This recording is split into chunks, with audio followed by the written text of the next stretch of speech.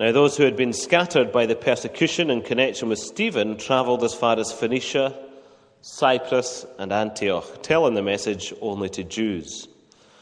Some of them, however, men from Cyprus and Cyrene, went to Antioch and began to speak to Greeks also, telling them the good news about the Lord Jesus. The Lord's hand was with them, and a great number of people believed and turned to the Lord. News of this reached the ears of the church at Jerusalem, and they sent Barnabas to Antioch. When he arrived and saw the evidence of the grace of God, he was glad and encouraged them all to remain true to the Lord with all their hearts. He was a good man, full of the Holy Spirit and faith, and a great number of people were brought to the Lord. Then Barnabas went to Tarsus to look for Saul, and when he found him, he brought him to Antioch. So for a whole year, Barnabas and Saul met with the church and taught great numbers of people. The disciples were called Christians first at Antioch. During this time, some prophets came down from Jerusalem to Antioch. One of them, named Agabus, stood up and, through the Spirit, predicted that a severe famine would spread over the entire Roman world. This happened during the reign of Claudius. The disciples, each according to his ability, decided to provide help for the brothers living in Judea. This they did, sending their gift to the elders by Barnabas and Saul. Amen. Okay. Well, every time I come to St. Peter's, there's more and more things about this building that really impress me.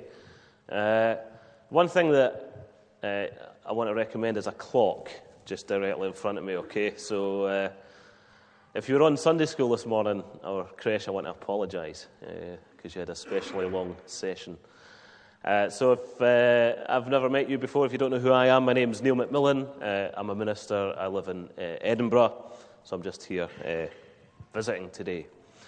We're going to look at this chapter 11 of the book of Acts, which of course is the story of the New Testament church, its birth and growth. And this chapter falls into two sections, which certainly the NIV text picks up very clearly. So Brian read the first section, verses 1 to 18, and I read the second section from 19 down to the end of the chapter in verse 30. And the first half of chapter 11 is a continuation of 10. That seems obvious in one way, but so there's a theme that begins in Acts chapter 10 and runs into chapter 11, which is the story of Peter and Cornelius, and Peter going to the home of Cornelius the centurion, and then some of the fallout from that. And then what happens at verse 19 is that the narrative switches about and it reconnects with a story that began in chapter 8. At the beginning of Acts chapter 8, just flick back to Acts 8 for a moment, and you'll see that at the beginning of Acts 8, the church is persecuted. On that day, a great persecution broke out against the church at Jerusalem, and all except the apostles were scattered throughout Judea and Samaria. Verse 4 tells us those who had been scattered preached the word wherever they went. So verse 19 very clearly, Luke as author is picking back up on that narrative. Now those who had been scattered by the persecution in connection with Stephen travelled as far as Phoenicia, Cyprus and Antioch. So that's just to give you a little bit of a view of how this chapter functions, but of course there are themes that run right through the chapter, which is what we're going to try and pick up on this evening. When I was a student, one of the things I was really passionate about as a student was politics. And I studied politics for a few years, and I was active in politics in some ways. And one of the things that I used to like to do with some of my friends was to get involved in protests. So I was one of those annoying people who would go to the city centre of Glasgow, and we would sit down in the middle of the road and stop the traffic and chant slogans about apartheid or the poll tax or whatever we were feeling outraged by on that particular occasion. So one day we were in just beside Central Station in Glasgow, and we were blocking the traffic, and there was great entertainment because the constabulary were there, and they were picking up these students one by one off the road. And every student they picked up, they took him to the side of the road, banged his head off a van, and then plonked him on the pavement. And then the next one, same thing, bang his head in the van, plonk him on the pavement. So we sat watching this, and then after a while, of course, things got a little bit heated. And a bit of a melee broke out, and the police started pushing people, and people were pushing the police back. And this guy got pushed over. And my friend Adam, who was a medical student, he lost it. And he had a placard in his hand, and he started running up the road, shouting and chasing these police officers up the street. And he had no idea what he was doing. And as he was sprinting up the road in pursuit of the police, the long arm of the law reached out and grabbed him. He was just a skelf of a person anyway. He was a tiny wee guy, and this big copper just lifted him up, pulled him off the road, and gave him a little bit of a talking to, is probably the nicest way to put it. And it was a red mist moment. You know, afterwards, he says, "I can't believe I did that.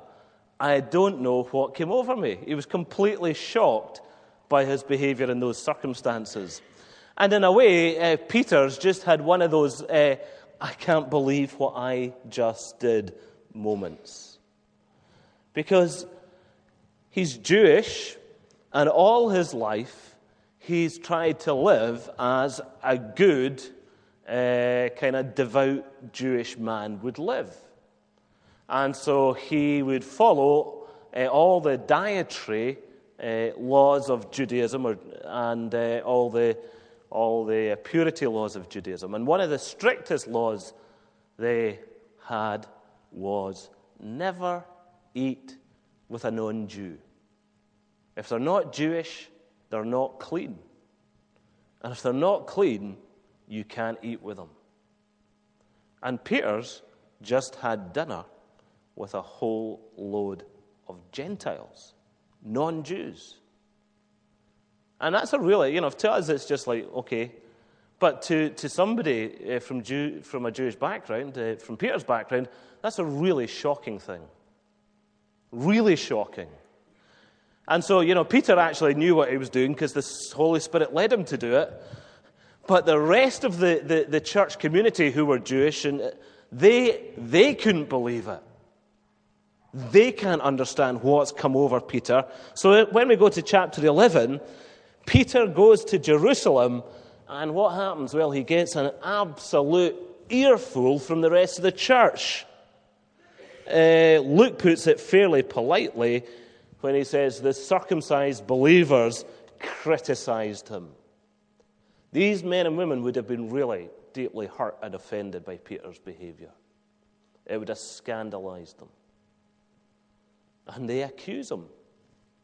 You went into the house of uncircumcised men and ate with them.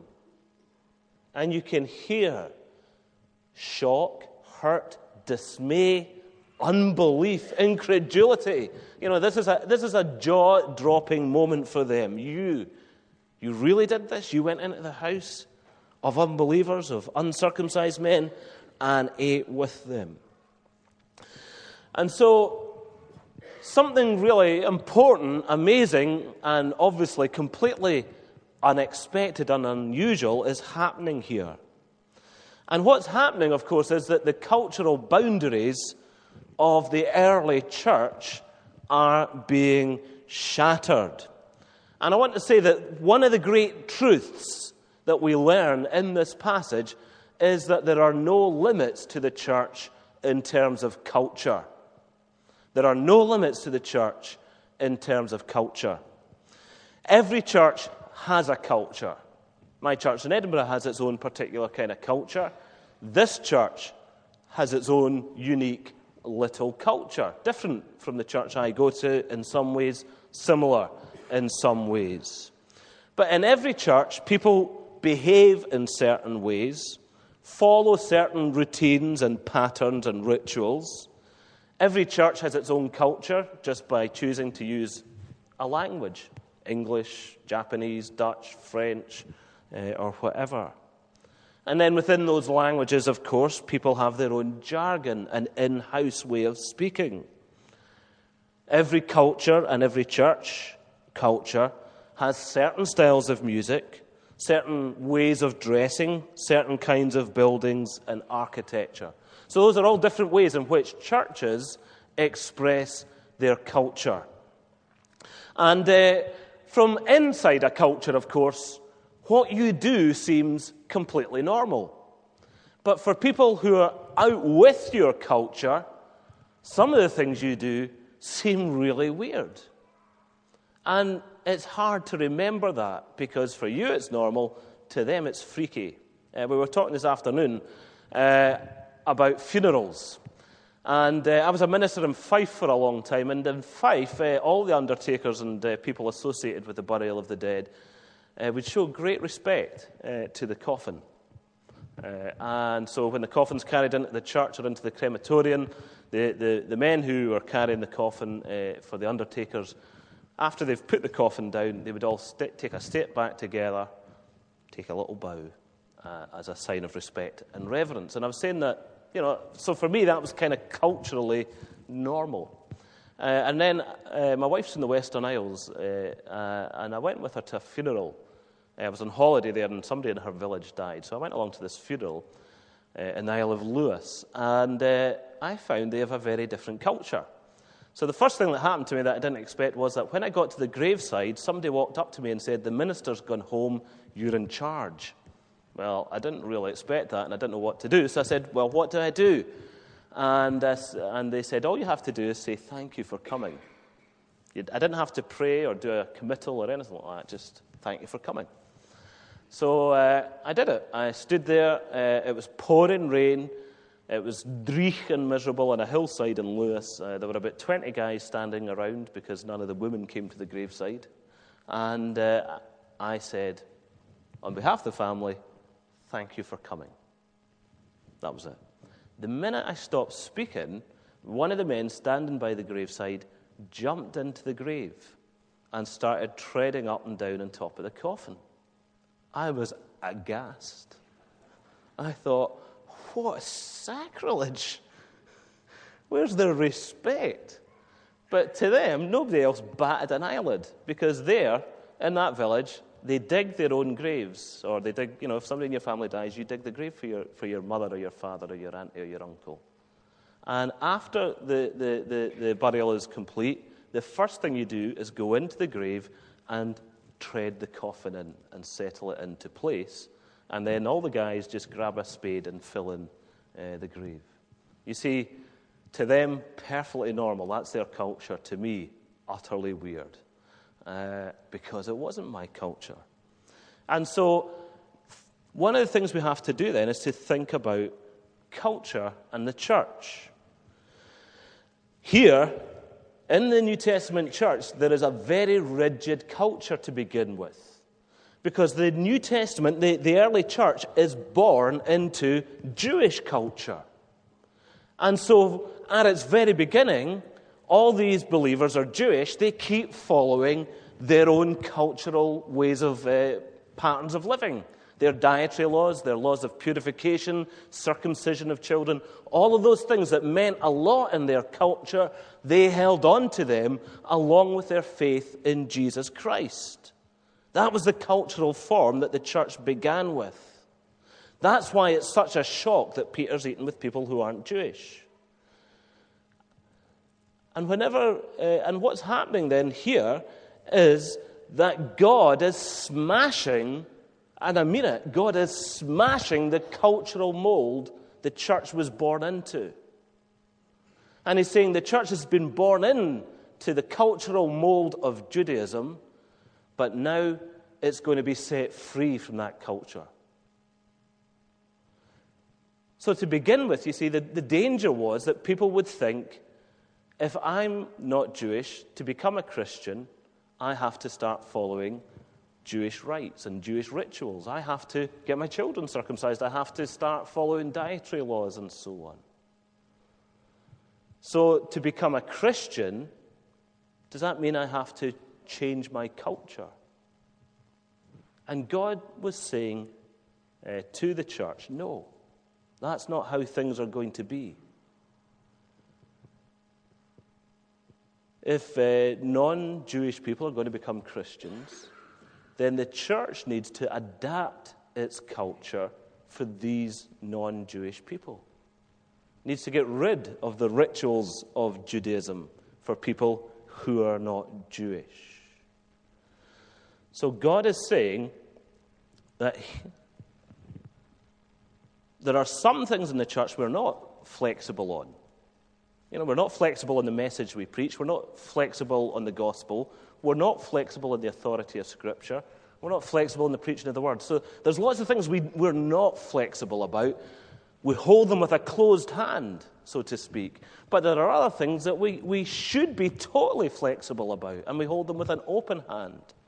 So yes, we want to sing praise to God, but the language we sing in, the style of music, that can vary. Yes, we want to pray. Yes, we want to meet together. But how we do that, when we do that, where we do that, that is all totally up for grabs. And the thing that ought to drive us in how we create the culture of our congregation is to think, what are the needs and what's the culture of the people around us who are not believers? You see, so in my church last year, we had a big conversation about the timing of the evening service. 6:30 or 5:30 or 5 or 6, or what should we go for? So within the church, we had a big conversation with each other about service times. We didn't think to go about or take time to go and speak with people who weren't believers and say, if you were ever going to come to church, what time would most suit you in the day? So you can try and create a culture where the timings and the things you do are suited to the people in the church, or you can try and organize them in a way that are suited to people outside the church. And that's what God was saying really here. He's saying as you create a culture in your church, create it not for those who are insiders, but for those who are outsiders. Don't think about what suits you best, but think about what suits those who don't yet know Jesus best. It's not about making yourselves feel at home. It's not about suiting your own tastes and needs. It's about making people who are very different from us feel at home. The church is not about my preferences or your preferences. The church is about what will be most effective in reaching new people, new cultures with the gospel. So I just want to leave that first point there and say, let's not limit the church culturally by just having things done the way we like it all the time.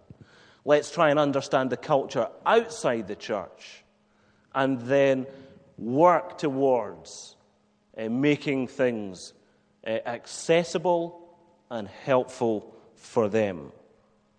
We're removing hindrances so that Jesus might be known.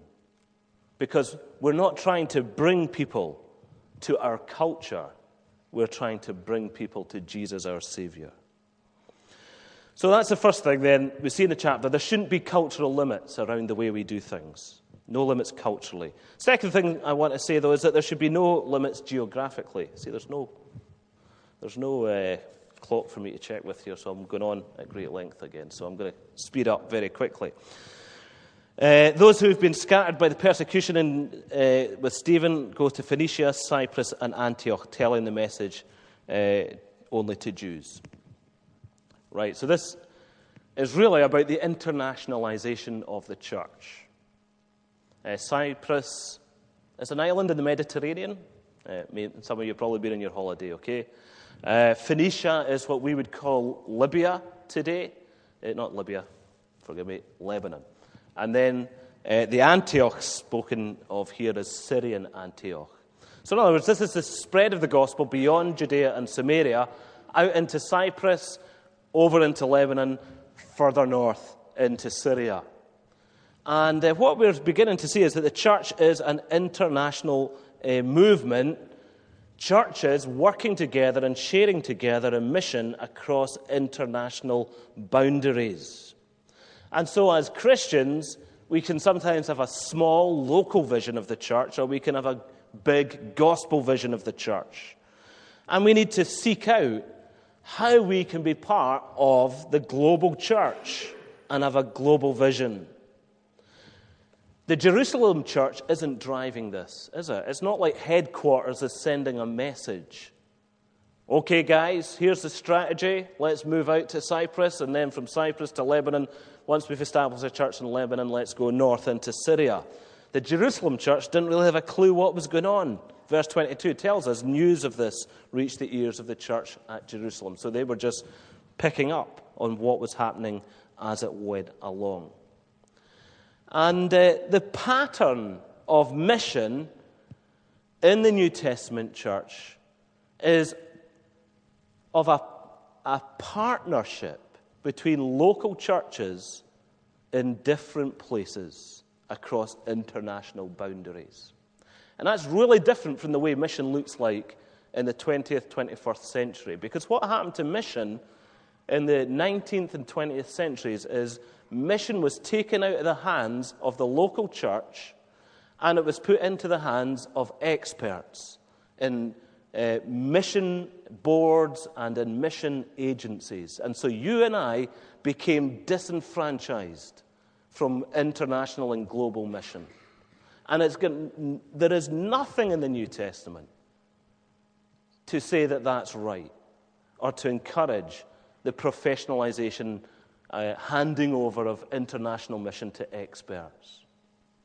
And so I want to encourage you to say, how can I be involved in the global mission of the church? As a local Christian in this local church, how can I be involved in the global mission that we've been given? And, often in our churches, what we do is we kind of adopt a missionary and we pray for people. So in my church, we pray for a couple who are church planting in Siberia. And we pray for other people who are doing some work in South Africa and Latin America and so on. And it's kind of curious because we know a lot about these people, these couples, and we know next to nothing about their churches. That's weird, it's strange. Because the pattern in the New Testament is church to church. You're not just supporting two individuals in mission, you're supporting your sister church somewhere across the globe as it does mission. So, so we pray for this couple in Siberia. We don't know the names of any of the people in their church. And there's no connection between the body of Christ in Edinburgh, where I worship, and the body of Christ in that town, Novosibirsk, in Siberia. And what we see here is different. There's just an awful lot more sharing going on around the world. It's not globalized at this point, of course. But Paul and Barnabas are sent or taken into the Antioch church to see what's going on, to train up, to help, to partner. And so I want to say to you, please have a big vision for God's church in this world. Because what do we want to do as the people of God? We want to declare the glory of Jesus to the nations.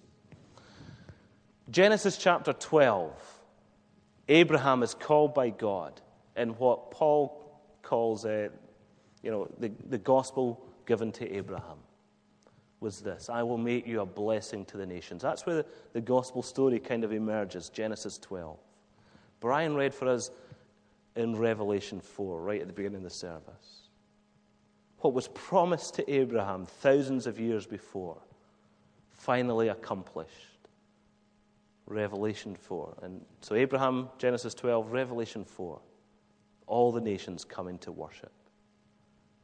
Our calling as the New Testament church is to bring the nations to worship at the throne of Jesus Christ. And so we need to have a passion for Jesus, so that we'll have a passion for making Jesus known. So no limits culturally to the church. I want to say no limits geographically, that you should be engaging with other local churches in other places around the world and really partnering with them in mission. Send your Paul, send your Barnabas. Go and get alongside these churches and really, love them and give to them in their mission. The last thing I'm going to say is no limit to our generosity. At the end of the chapter, news comes in of a famine that's been predicted by a prophet called Agabus. He stands up and predicts this severe famine. And we read the disciples, each according to his ability, decide to provide help for the brothers living in Judea. One of the remarkable things about the early church is their absolutely incredible generosity. In Acts chapter 2, and from there on, we read of different times when they expressed their community with each other by selling their possessions and giving to others. Just this really great heart for sharing and loving other people and being kind to them and being generous. And that's how the gospel shapes our lives and hearts, doesn't it? It's a remarkable feature of church life in the New Testament. So here in Acts 11, that same amazing feature pops up its head. Here are people who want to show generosity, and there are no limits to their generosity. They show an amazing generosity in the church in Antioch. Do you know how generous they are? They are sending money to Jewish believers. Now again, culturally, that's an incredible thing to happen. In that world, the greatest, deepest ethnic division was between Jew and non-Jew. They despised each other. And so the fact that these non-Jews are sending money to support Christian Jews back in Jerusalem is an amazing demonstration. The gospel heals our hatreds. The gospel reconciles across cultures. The gospel creates a new humanity where we're not, and our identity is not defined by race or ethnicity.